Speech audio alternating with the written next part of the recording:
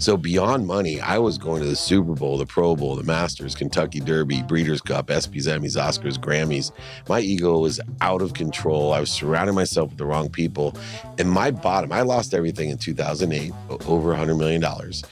But in 2006 is when I started, that's when I hit bottom and I started changing my life. Today, I'm extremely grateful to be sitting down with the unbelievably wise, passionate, and truly motivating David Meltzer. He's the co-founder of Sports One Marketing Agency and the former CEO whose dramatic rise and fall was the real-life inspiration behind the iconic film Jerry Maguire. Join us as we talk about David's journey from growing up poor to being a millionaire in just 9 months out of law school. Be it quantum healing workshops in India, building high schools in Africa, or leading his 21 years of free training, David is on a life mission to inspire 1 billion people. He is truly a soundbite machine and packs so much knowledge and wisdom into this episode, you may have to listen to it twice. Buckle up and get ready for a vulnerable and unfiltered conversation that's about to blow your mind.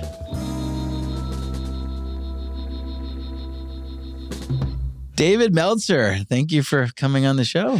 Thank you so much. This is an amazing studio. Good. Thanks for having me. I'm certainly looking forward to this conversation. You know what? You and I have never met in person, but when you walked in, your energy, it feels like I've known you like for forever. It's funny you say that. I am an energy person. And so the first check I do with people is an energetic one. And I want to see, what frequency they're at, as I call it, so that I understand the spectrum in which I'm going to communicate in. Because I really have learned over the years, it's not talking to people, it's understanding what they listen for. And then I also, under my trust and vet kind of philosophy in life, I want to see if it's the positive type of energy. And every single person that I met from the minute I walked in the door has an elevated frequency, positive, the right people and the right ideas. That's what you've surrounded yourself with. Thank you. So how do you pick up on that? Like, what's a tip? Yeah. So, for me, meditation is a huge component of it. I've practiced, studied in India, what's called theta meditation. And that meditation is specifically around vibration. So first you have to have an understanding that you can only be aware of that which vibrates equal to or less than you. Okay. So that's what motivated me to understand vibration, because I wanted to raise my awareness in a capitalistic way, not in a woo-woo spiritual way. Mm-hmm. The guru that I met on a plane on accident or coincidence, as they say, I was rejecting her for all her, like, you have so much light, you're blocking it. I got to teach you how to meditate. I'm like, I don't got time to meditate. Like, do you know who I am? Like, I was so arrogant. Uh-huh. And then she finally hit me where it hurt. She said, well, I could teach you to know when to buy or sell. Is that interesting? That got my attention, but I learned about the frequency that the earth vibrates the slowest, then plants, animals, humans, sound, then light, and then thought. And the thought that vibrates the fastest is the truth. Mm-hmm. And so I'm always trying to pursue that potential or truth, and really starting with that awareness or frequency. How do they make me feel? And are they bringing down my vibration, or are they elevating my vibration? And so the minute I came in here, like I said, as you have a rare rainy day in LA, yes. I hate being late. Uh-huh. And, to show up, I was really trying to regulate my vibration. And I'm like, this is a place I want to be. Awesome. Well, thank you. I appreciate that. Energy is a big thing for me too, except I learned it later on in life. So did I, by the way. Did you? I'm just old. Yeah. Yeah. Uh-huh. 15 years ago. And now I'm still even trying to kind of understand it. I watch a lot of shows on it, books and all that other stuff. I was looking at your Instagram and see this beautiful photo of you and what looks like your daughter or daughters. That's one of my, probably daughters. Daughters. Yeah. Oh, that's shoot. Oh no, that's Ellie Zeiler, who's a family friend who started her TikTok. Okay. And she has millions of TikTok followers. And that other one in the Indiana shirt's my daughter, who goes to Indiana. It was Father's Weekend this weekend, so we were there. Fun. So how many children do you have then? I have 4. Okay. 3 daughters, 20, 22, and 17. Okay. And then a son, 11. The son, 11. Yeah, baby oops. Baby oops. I'm public about it, so he's okay with it. 11. I always tell him he's the best mistake I've ever made, and I've made a lot of mistakes. He's just the best one. Yeah. We have a lot in common, actually. I want to talk a little bit about that. So same thing with me. I got 2 boys. 19 and 17. Right there. And then we started all over with a little girl, 5 years old. Wow. It was amazing. Her name's Brooklyn. They'll keep you young. Yes. So we got the little girl, the little princess. And boy, what a difference between raising a girl and boys. Yeah. Tell me about it. That's amazing. Just wait till she's a teenager. Then you're really going to know the difference between raising boys and girls. And then we same wife like you, right? Yeah. People always ask, like, they don't ask. I kind of state, hey, by the same wife. Just to make sure, right? Yeah, just to make sure, right? Especially in LA. Right? Especially in LA. So my story is similar to yours, but not on the level that yours is. So I came from very humble beginnings. Single mom, had me at 17 years old. Nice. Really young. Where? Long Island, New York is where I grew up. My grandfather was like my father figure. My father wasn't in the picture. And we didn't have nothing, didn't have a car, didn't have nothing. And so at an early age, because I didn't have money, I was very money motivated. I was driven. Joined the Air Force out of high school because I couldn't afford college, paid for college. And then I got out and that was it. And I went on this entrepreneurial journey. And then I built it all up, lost everything in 2008 because I was an investor. I was buying houses. Back in Vegas, I had like 12 homes and I was 23 years old and I thought I was going to be a millionaire, billionaire, whatever. Right. I was reading Rich Dad, Poor Dad back in the day. And then comes 2008 and just knocked me on my ass. I had bought my mom a car. I think that was one of your goals in life. In a car. But yeah, it came crashing down and I had to build it all back up again. And that's your story. I want to hear it's similar, right? Yeah, very similar. Grew up single mom, 6 kids though. 6 kids. Yeah, 5 boys and a girl. Okay. And, my mom was a second grade teacher who packed our dinners in a paper bag in Akron, Ohio, taught us, doctor, lawyer, failure. Everything was about education, that no matter what it was going to take, the fetus wasn't fully developed till after graduate school. It was so poor, but my mom was a school snob. All of us were going to go to Harvard, which all 5 of my siblings went to Harvard, Penn, Columbia, all Ivy League, full scholarship. Wow. I wanted to be rich. My mom, I remember sitting in the station wagon with my siblings and they were telling me to study. And I was like, I don't need to study. I'm going to be rich, right? I'm going to buy my mom a house and a car, and she's not going to have to fill these turnstiles with greeting cards at the 7-Eleven just so we could eat. And sometimes we had to have food stamps to eat. And I had, I always thought that people thought they were better than me because they were richer than me. And I had a huge chip on my shoulder. I just naturally thought they were looking down at me because I had a terrible car, it didn't work, or my mom was crying because of financial stresses and I had to lie all the time about why I couldn't go places, or, I hardly ever talked to my dad, and I had built him up to all my friends of how rich he was, and it was terrible. Anyway, I was a multimillionaire. I was a millionaire right out of law school. Multimillionaire. The first company that I worked with, we sold for $3.4 billion in 1995. Wow. Married my dream girl from the 4th grade in my late 20s. And then by the time I was 32, I ran Samsung's phone division, multimillionaire, 33 homes in San Diego alone, a golf course, a ski mountain, married to my dream girl. By 2006, I was running Lee Steinberg Sports and Entertainment, the most notable sports agency in the world. Show me the money. Yeah, show me the money. But the weird thing about that, it wasn't just the money. It was I had access. So beyond money, I was going to the Super Bowl, the Pro Bowl, the Masters, Kentucky Derby, Breeders' Cup, ESPYs, Emmys, Oscars, Grammys. My ego was out of control. I was surrounding myself with the wrong people. And I lost everything in 2008, over $100 million.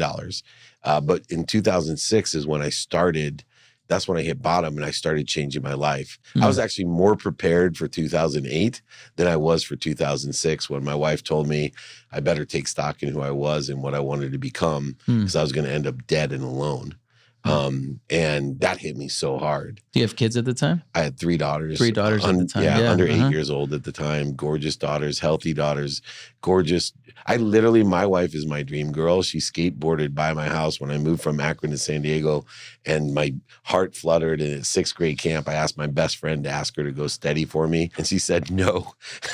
Tell him to ask me himself, and I threw an egg at her. Wow. So I went for, from the time I was 9 years old until 27 years old, trying to date her.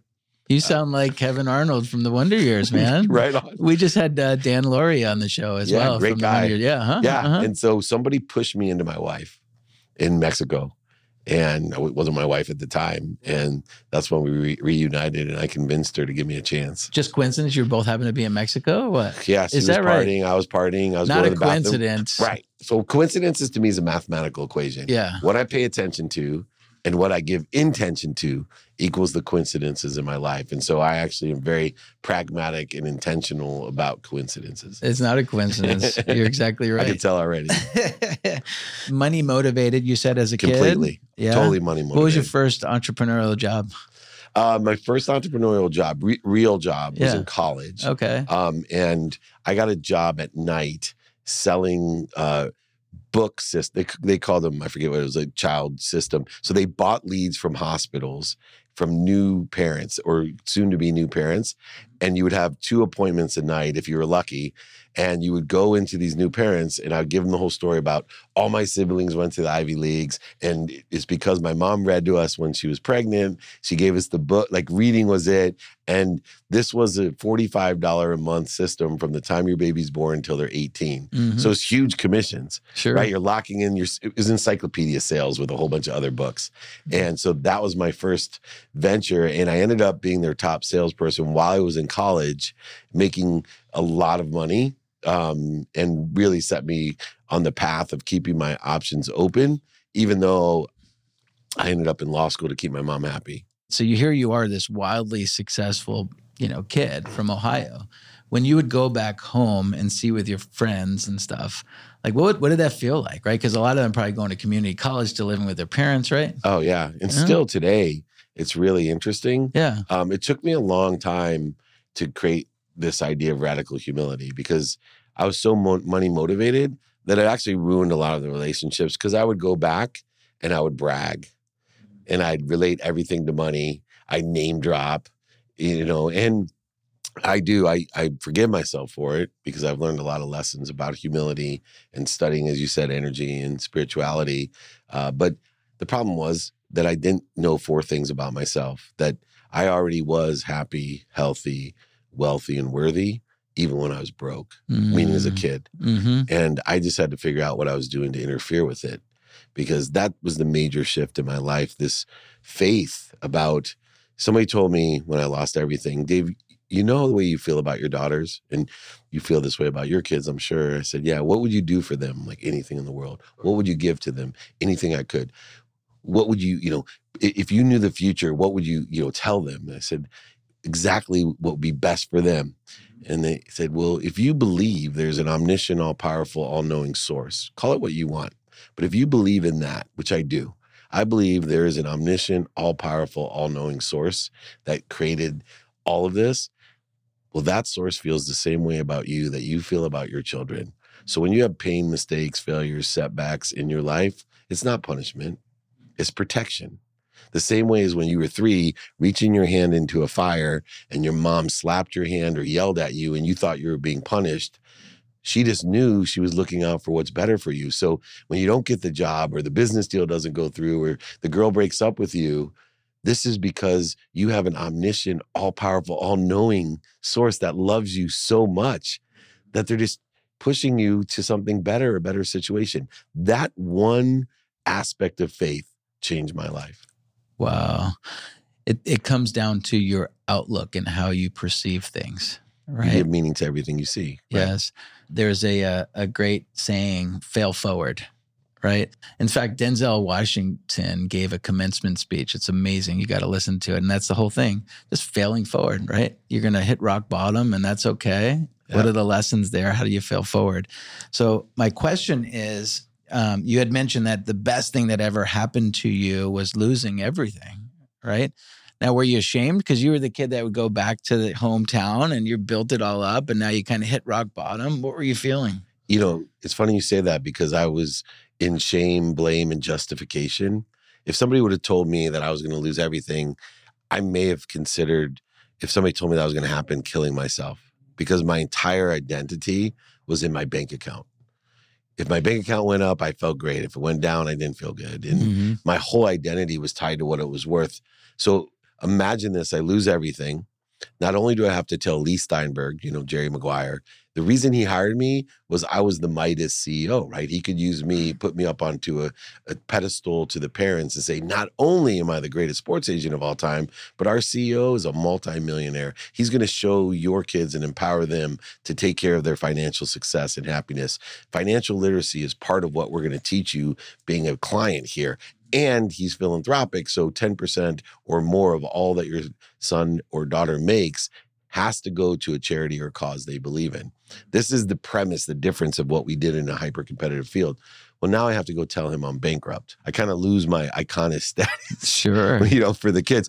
He didn't care at all. And then even worse, I had to go tell my mom. Now, that's the worst. That was the worst. Mm-hmm. Forget my friends. And the worst part about telling my mom was that only reason I wanted to be rich was for my mom. It wasn't even really for me. It was I wanted to buy her a house and a car. Anytime I started crying, it was because of finances. Car broke down. It throws you off so much. And so I realized as I was driving down, because remember, I own 33 houses. Just in San Diego, by the way. Yeah. I own a golf course, a ski mountain. I have stuff moving around, and I'm running a sports agency at the time.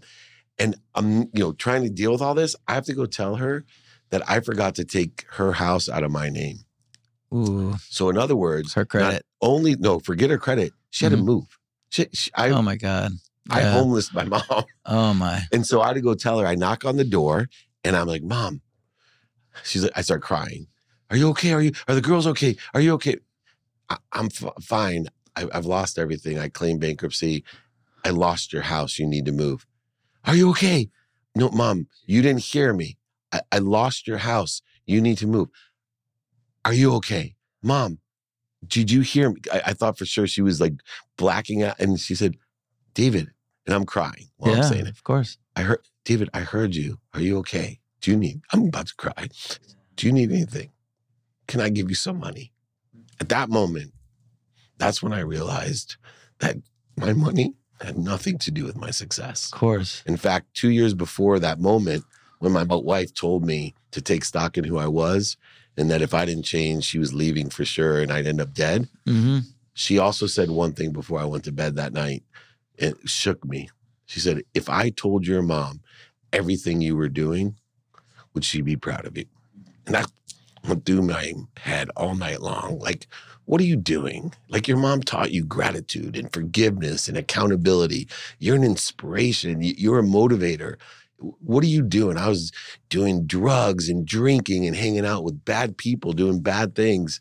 And what would my mom do if she really knew all the things that I was doing at that time? Would she be proud of me? And the answer was my money meant nothing then. It meant nothing when I lost it all. And somehow in my mind, I thought my mom was weak. Yeah. That she needed me to take care of her. Yeah. And then I started thinking, what was I thinking? She raised 6 kids on her own. I was going to say, yeah. Went to the Ivy Leagues, all of them. Wow. Right? I got a scholarship to college so I could play football, which was my dream. Yeah. But what was I thinking? She was such a higher vibrating individual than I was. And that I had so many lessons of humility to learn about, my mom says there's 4 things you need in life. That's it. And you should work on these 4 things at all times. Number 1, you got to eat. Okay. So eat well. You need to hydrate yourself. So make sure you have a plan to hydrate yourself. You need to breathe. You need air. You need food, you need drink, and you need air. And you need sleep. You need to, if you focus on those things, everything else will come your way. The people who eat the best, sleep the best, breathe the best, and drink the best are the most successful, passionate, purposeful, and profitable people I know. You go ends down with these biggest entrepreneurs they all have nutrition, hydration, sleep, and air. Yeah, they do. Yeah. So as you were telling that story and getting a little emotional there, it brought me back to my story. So again, didn't come from anything. Mom raised me. I made a promise to her when I was like young, because she always says like, look at that Corvette, right? Like one of these days I'm going to own one of those Corvettes. And I knew like on the money that she made, she would never own like a Corvette, right? So here I am, I'm like 22 years old, living in Vegas. I just got out of the Air Force. I'm making really good money. I was doing some sports betting at the time. Good. Yeah. And so I was following a guy and making like pretty big money. I turned like $5,000 into $300,000 just kind of doing sports betting. That's dangerous. Amazing. Almost got me divorced. But so I remember I flew back home with like $50,000 going through like TSA. I'm like, oh, please don't check my pockets. Like, I'm going to get arrested, right? What's going to happen? And so I took my mom to the car dealership and we drove the Corvette right off of the showroom floor. It was the best feeling I ever had in my life, right? Coolest thing because it was awesome. A promise that I made to my mom. But then years later, as I hit rock bottom, and I'm like, don't know what we're going to do, the mortgage, this, that. Who was the first person that wanted to sell the car? Oh, of course. And she did. She did. And so that hit hard, right? Because I kind of built this up. She drove the car for a couple of years, whatever. And then she had to sell it, and I had to build it back up again. But I think the one thing that you and I both have is when you come from nothing, it's a lot easier to rebuild it, right? Than maybe our kids, right? Because our kids, whether it's fortunately or unfortunately, they live a more entitled life, right? True. So I don't know if they were in the same predicament as we were in, would they have the skills to rebuild? Or perspective, right? I say all the time, I speak around the world and I'll go on a big stage. One of my first questions is, anybody here grow up with nothing? And half the audience always raises their hand. Mm-hmm. And then I say, I feel sorry for the rest of you, right? Because I can't teach you what I've learned through my experience. The dummy tax that I paid, I can't teach you. I can't teach you. But what I can teach are values and daily practices in order to effectuate the ability not to lose everything, the ability to enjoy the consistent, everyday, persistent, without quit pursuit of their potential. Yeah. Yeah. So I know that you focus a lot of your life now on gratitude. And we have a mutual friend. I'm sure you have many mutual friends. We probably do. But one that comes to mind is John Rulin. Yeah, he just texted me. He's a great dude. Oh, did he? Yeah. I told him you were coming down. That's awesome. Yeah. He wrote the book Giftology, which is a strategy I've used before I even read his book. Is that right? So that's how we got so aligned, and we're doing so many different wonderful things together. Yeah. So when did you kind of make that part of your personal mission as far as like gifting and gratitude? Well, gratitude for me became a practice when I thought my wife was perfectly happy. Like, you would have thought, like, I should have known that she wasn't. Like, I literally looked at her and said, are you kidding me? You're not happy? Like, I have a Ferrari and a Porsche. Like, we have a living, like my mind was so skewed towards money. Like, money buys love and happiness. How are you not happy? And anyway, she threatens to leave me. And I go to bed and I'm pissed because I think she's not grateful. Sure. She came, I've made all this happen, me. And so I go to bed and I'm sitting there and I wake up in the morning thinking about what divorce lawyer to call, how I'm going to take her. She wants to be unhappy. I'll make her unhappy. I'm going to take all the houses. I'm a lawyer. I'm going to show her, right? I'm going to show her. Mm-hmm. And I look over and my father on my 30th birthday gave me a jacket. Ironically, when he gave me the jacket, it was the first present he had given me in 20 years. He had forgotten my birthday when I was 10, told me and hurt my feelings, not just forgetting my birthday, but when I approached him about it, he said, I didn't forget your birthday. I don't believe in birthdays. And I distinctively remember thinking 0 to 0. Like, my dad was my hero. And then I caught him lying, cheating, manipulator, overseller, and I hated him. I told him, I hate you. Well, at 30, he gave me this jacket.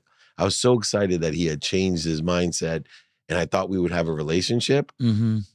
He tore the pockets out of the jacket and I was furious at him. I'm like, why are you always trying to teach me a lesson? What? He said, Dave, I'm worried about you. Money does not buy love or happiness. This jacket, hang it in your closet. It's not for wearing. It's to remind you every day that you're not going to be able to take anything with you when you're gone. I want you buried in this jacket. I want you to remember you're not like me. Money doesn't buy love and happiness. And I want you to remember you don't need to be the richest man in the cemetery. It's going to get you nowhere. At that time at 30, I wasn't ready to hear it. So I told him the same thing I told my wife the night before. I hate you, right? Yeah. You're not grateful. You're a liar, a cheater, a manipulator. overseller. I hate you. You don't appreciate, right? So I'm sitting there about to call the lawyer, and I look over in the closet, and just like the movie The Natural, remember when the light came down on Of the course. bat? Yep. I hadn't seen that jacket in years, and I don't even know how. When I looked over there, I saw that stupid jacket, and I just broke down crying. Wow. I saw it, and I thought to myself, I don't hate my wife. I don't hate my father. I hate myself. I was a liar. I was a cheater. I was a manipulator, overseller, and back-end seller. And I sat there and I thought to myself, I'm going to take stock in who I was. And I started thinking of all the lessons my mom taught me. And the first one was gratitude. My mom had taught me I couldn't even come down to the table without an attitude of gratitude. Even though we had nothing, every night before I went to bed, she made me say thanks for what I had. Every morning when I woke up, I had to be thankful for what I had. Not what I didn't have, not what was missing, but what I had. In other words, I learned to appreciate everything that other people were wishing for. And so gratitude became a cornerstone of the values that I live by. Forgiveness was another one. Accountability was another one. And effective communication was the last one. And those 4 values changed my life. It's what I write my books about. It's what I teach about, leading me to a mission that I'm on today to empower over 1 billion people to be happy with those values, to create a collective consciousness of those values. Wow. Yeah. And you said that your wife was with you when you had nothing. And then she was with you on the journey when you had everything. And then you lost it all, right? My wife was on that same journey with me too, right? And there was times in my life too where I'm like, I'm the sole provider, who pays your car? Like who pays for the house, around right? you, right? You know what I mean? And yeah, she didn't join my life after I was successful, right? She was with me the whole journey when I was making $300 a week working in the Air Force, right? There's a valuable lesson there. You can't give meaning outside of you, right? I tell people all the time, you give meaning to everything you see in all relationships that you have. And if you can't find it within you, you're not going to find it outside of you. Exactly right. What is your definition of happiness? Happiness is the ability to enjoy the consistent, everyday, persistent, without quit pursuit of your own potential. Happiness is not derived by comparison, judgment, or condition. It's derived by your own potential. Too many people seek happiness from what other people want for you, for what's missing or what they don't want. And then they end up with what other people want for them, what there is missing or what they don't want. And then they wonder why they're not happy. And they wonder why they're resentful or offended or always feel as if there's a void, shortage, or obstacle in their life. Yeah. When you can enjoy the journey. See, I'm friends with Chris Gardner, who wrote the book Pursuit of Happiness. Will Smith starred in that movie, and I call him all the time. I go, you got it backwards, man. It's not the pursuit of happiness. Happiness is the pursuit. And if I can get people to pursue what they want, which I created 5 daily practices to help people do this, know your what, your who, your how, your now, and apply your why. So many kids, especially young entrepreneurs in the following and brand that I built, they're all, Mr. Meltzer, I got to find my why. I want to find something I'm passionate about. I don't know what to do. Should I go to college? I'm trying to find.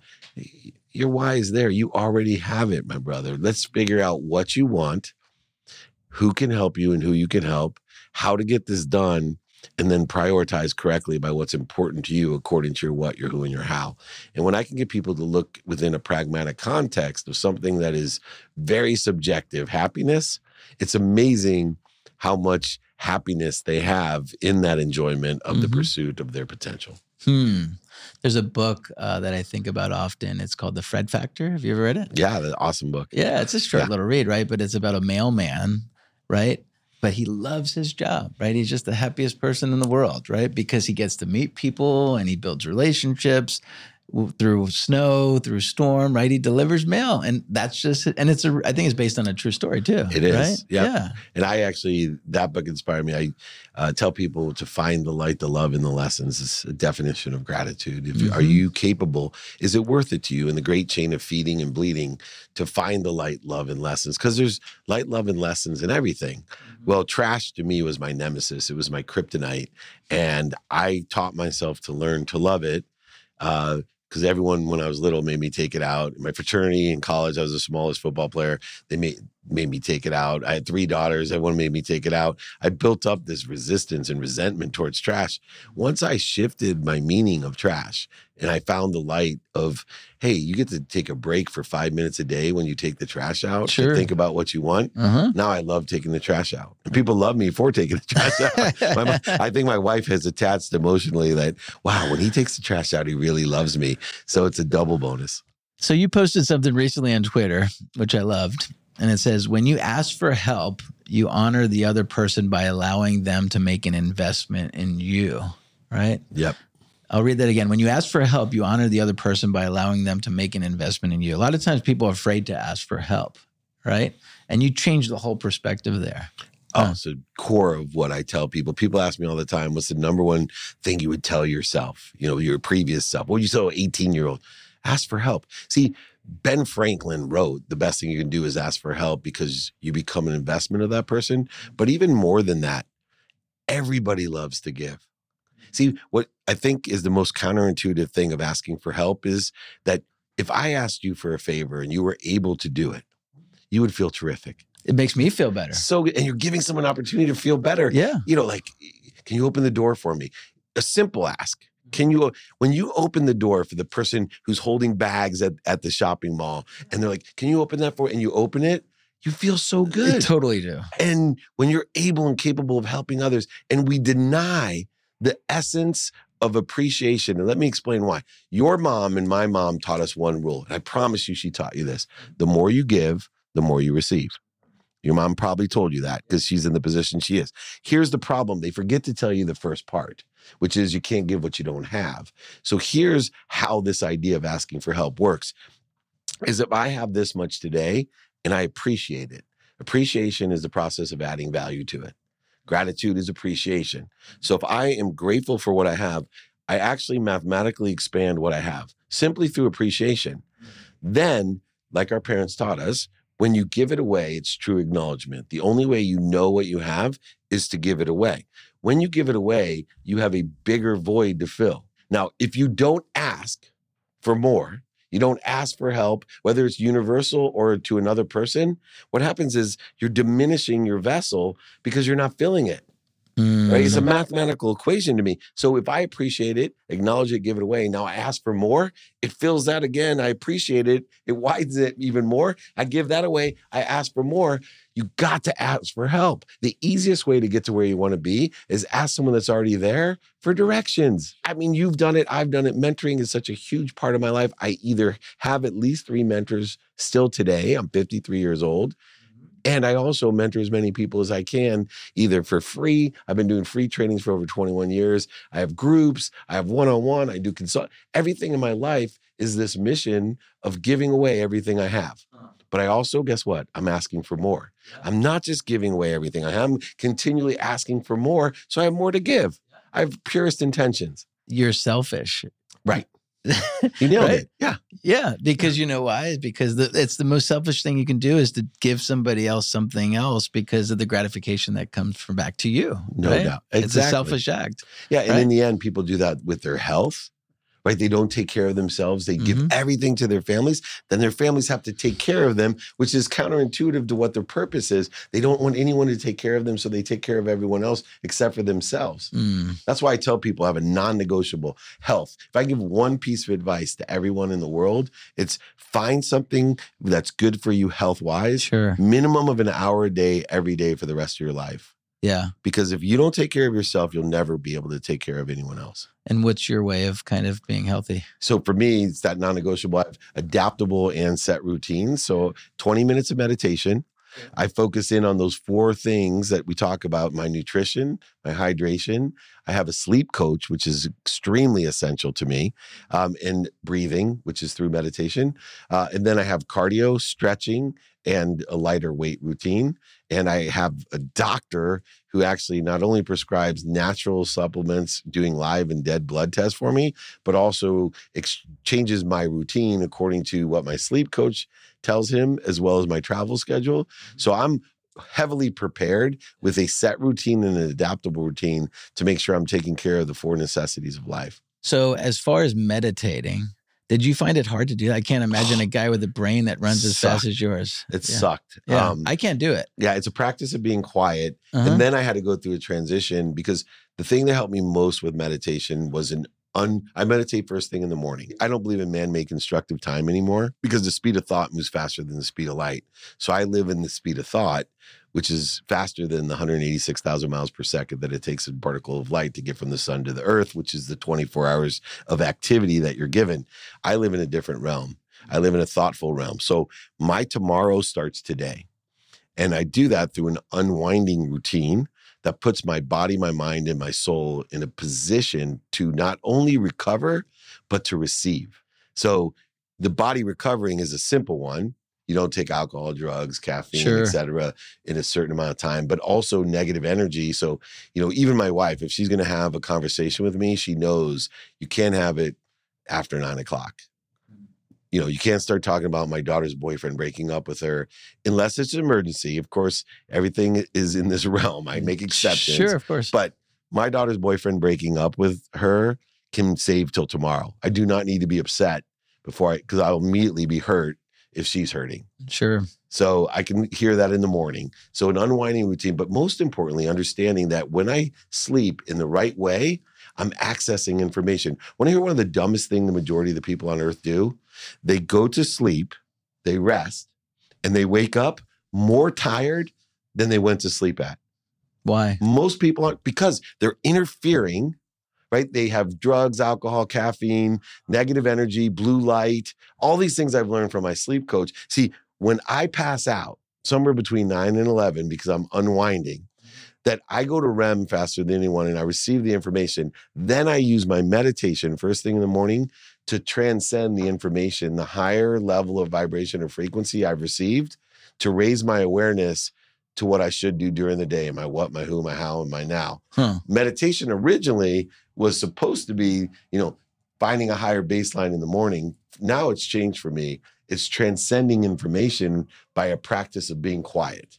And once I did that, but yes, when I started, oh my gosh, it was like a madman. I'm like, this is stupid. Like, I can't do this. And then I had someone guide me through meditation, theta meditation, practice.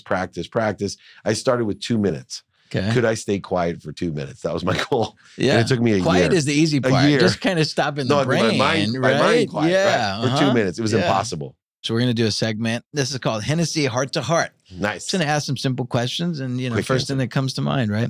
Which childhood book have you never forgotten? Monster at the End of the Book. That's the same one as me. It's the best Seriously? book ever. Well, how can I make it up? Oh my God. We did not know that, man. That's the same one I would give too. I literally cry when I talk about that book. Wow. That's the story of life. You're the monster at the end of your book. Wow. Just you, lovable, cuddly Grover. Man, that's awesome. I would not have thought you would have picked that one from the blue. Yeah. That's awesome. I love it. Well, when do you remember first feeling like an adult? When my dad left. Yeah. Huh? I was 5. 5. Okay. If there is a heaven, who would you most like to call there? Jesus. Okay. He causes so many problems. I just want to know the truth. Do any of your children have significantly chosen names? All of them. So all my kids start with an M to be named after different family members, and they all have different meanings. So they all do. Okay. What do you do when you feel fear is bubbling up? I have a methodology of stop, drop, and roll. Identify the fear, the needs of the ego, which is the need to be offended, separate, inferior, superior, anxious, frustrated, angry, guilty, resentful. I stop, I breathe, I drop, and I roll in the right trajectory. I don't accelerate in the wrong direction. Who inspires you the most? My wife. Your wife? Yeah. What's your favorite thing about yourself? Kindness. Good answer. What's something that you've always wanted to try, but you haven't? Gosh, I believe freedom is the ability to do whatever you want. So if I wanted to try it, I probably have. That's a really hard question. I'm going to have to think of a new one. Okay. Well, text me. I will. Yeah. That'd be great. Can you share a personal fact people might not ever guess about you? With these brands, it's hard to think of something that someone wouldn't know, because I try to illuminate as much as I can. I think a lot of people don't know that later on in life, like a year and a half ago, I went to therapy. Okay. And I'm a big proponent of people going to therapy. I was sexually abused when I was young. And I'm giving advice to everyone else to seek help. Mm-hmm. And somehow I didn't think that I needed to talk about or to work through traumatic childhood things that everyone has happened to them. So me going to therapy is probably something a lot of people don't know. What's your favorite summertime memory from your childhood? Summertime memory? Yeah. Oh man, for sure. Beginning of football practice. I can still smell the grass. In fact, when I played college football, so I was 22 when I finished. The next year in law school, I smelled the grass. And I was like, this was the only time I almost cried because I missed it so much. Something nostalgic about it. So that's the same for me. So like when I'm feeling kind of down or depressed or whatever, I try to go to the baseball field because I grew up playing baseball and just seeing these little kids so happy and joyful out on the field. Like that's what I look forward to as a kid. Like the end of the day, right. You know, you're going to put your uniform on, go down to the field and play, right? So that's kind of my happy place, I guess, if you will, where I can kind of go. Do you have a happy place? Yeah, football stadiums. So the football stadiums are still the same. Okay. Yeah, it's still the same. What do you admire most about each of your parents? Work ethic. Okay. Yeah, they're like the little trains that can. It's awesome. How have you changed through marriage? Now it seems like you've been married for how many 24 years? I've been 23. Yeah. Yeah. Figures, right? Yeah. Ego. So the biggest is radical humility. My wife has taught me, trained me, coached me, mentored me how to allow things to happen, to be humble, and to love myself. Speaking of marriage and wives, first of all, what is your love language? Oh, my love language is vocal. Like say, but words of affirmation, like words of affirmation. That's for mine. Sure. Yeah. And then what about your wife? Definitely not. Not words of affirmation. No, definitely not. Is it actions? Is one of the four? Mine is like doing things for her. Okay, my wife likes to receive gifts. Yeah, those are my daughters. Those are 3 teenage daughters. Completely opposite. Yeah. I my 3 daughters. I don't care about gifts. Like that doesn't do anything for me. Trust me. Just tell me that you're proud of me. Exactly. Right? Or like lie to me. Say I'm handsome. That you exactly. You adore me. Right? I'm like the sexiest man you've ever been with. But just lie to me. It's fine. What calms you down when you're upset? Breathing. Yeah. What's been your most spiritual experience? I think going to India and doing a quantum healing workshop. I've worked with Master and Dr. Shah. I worked with Sadhguru, Deepak Chopra. Just incredible spiritual enlightenments. I've been blessed in that manner. What's one thing you would include in your dream house? World peace. World peace. What's something that you miss about your childhood? Playing till the lights went out, man. Yeah. That's by What far. position did you play? I played running back and punt returner, cornerback in football, baseball, second base. But one thing, I built some schools in Africa and community centers, but the one thing in Africa that just blew me away is you had to pull me off the street from playing at night. Oh, yeah. These girls that we built this high school for, they feel the same way about education as I felt about sports. And it changed my entire perspective. Like they wanted to study from 5 to 11 at night. Wow. That's how much they wanted to learn. And you're literally saying playing outside with your friends until the lights came out, right? Yeah, of course, that's when you knew it was time to go home, right? Exactly, We didn't have cell phones. I would have played in the dark if somebody would have let me. Same thing. Yeah. What makes you feel the most alive? Empowering others to empower others. So I've been blessed to be coaching for a long time, and I'm old enough now where, I see the kids who have learned what I've done. Like they're millionaires and they're good people with happy families. They're healthy, happy, wealthy, and worthy, and they're teaching other people the same thing. Yeah. And so when someone says, "Oh my gosh, you're Dave Meltzer. I learned so-and-so mentors me," one of my mentees, that is to me the ultimate, elevating others to elevate myself. So cool. Great words. And then I guess lastly, so like, what does a day look like for you? You've got your camera guy in here. You got your entourage. Like, where do you? So it starts at 9 p.m. with an unwinding routine. I wake up at 4 a.m., 20 minutes of meditation, 10 minutes to get ready, minimum of an hour a day there on my health. Then I put everything off and spend a minimum of an hour a day with my family. So non-negotiable with the health, and then 30 minutes with my wife, minimum. 30 minutes with my 11-year-old minimum every day, 7 days a week, minimum of 2 minutes a day with each of my teenage daughters, minimum. 1 minute with my mom. Best advice about parents: if you call your mom every day and tell her 4 things, your relationship will change immensely. 1, tell her you're happy. 2, tell her you're healthy.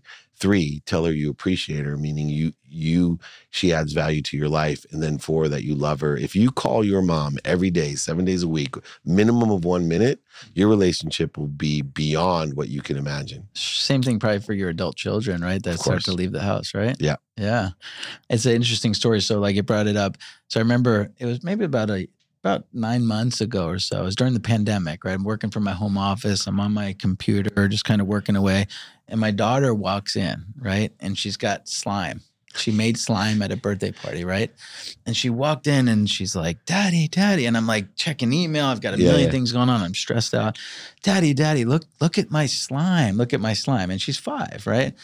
And I looked over, I'm like, oh, that's awesome, right? You know, and then like I kind of went back to kind of what I was doing, right?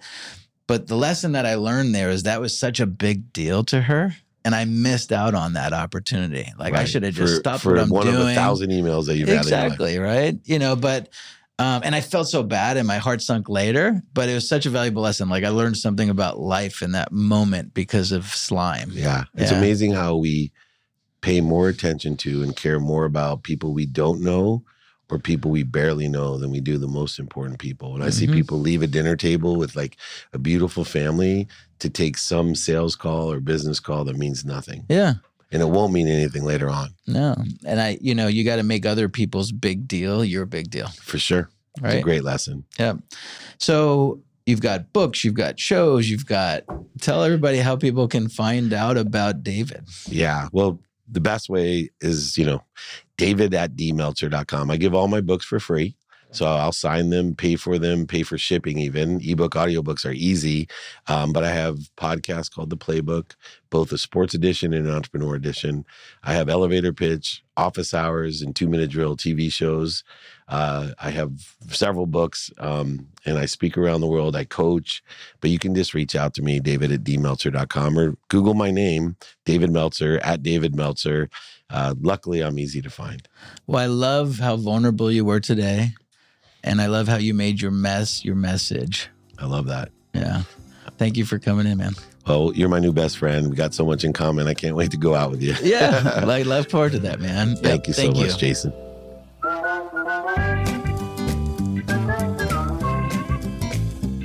This has been the Jason Hennessy Podcast. This show is produced by Whitney Welsh and Jenna Kershaw, engineered and edited by Josh Fisher, and recorded at Hennessy Studios. Please be sure to rate and review us on Apple Podcasts and subscribe to the show on Apple, Spotify, or wherever you get your podcasts. Thanks for listening.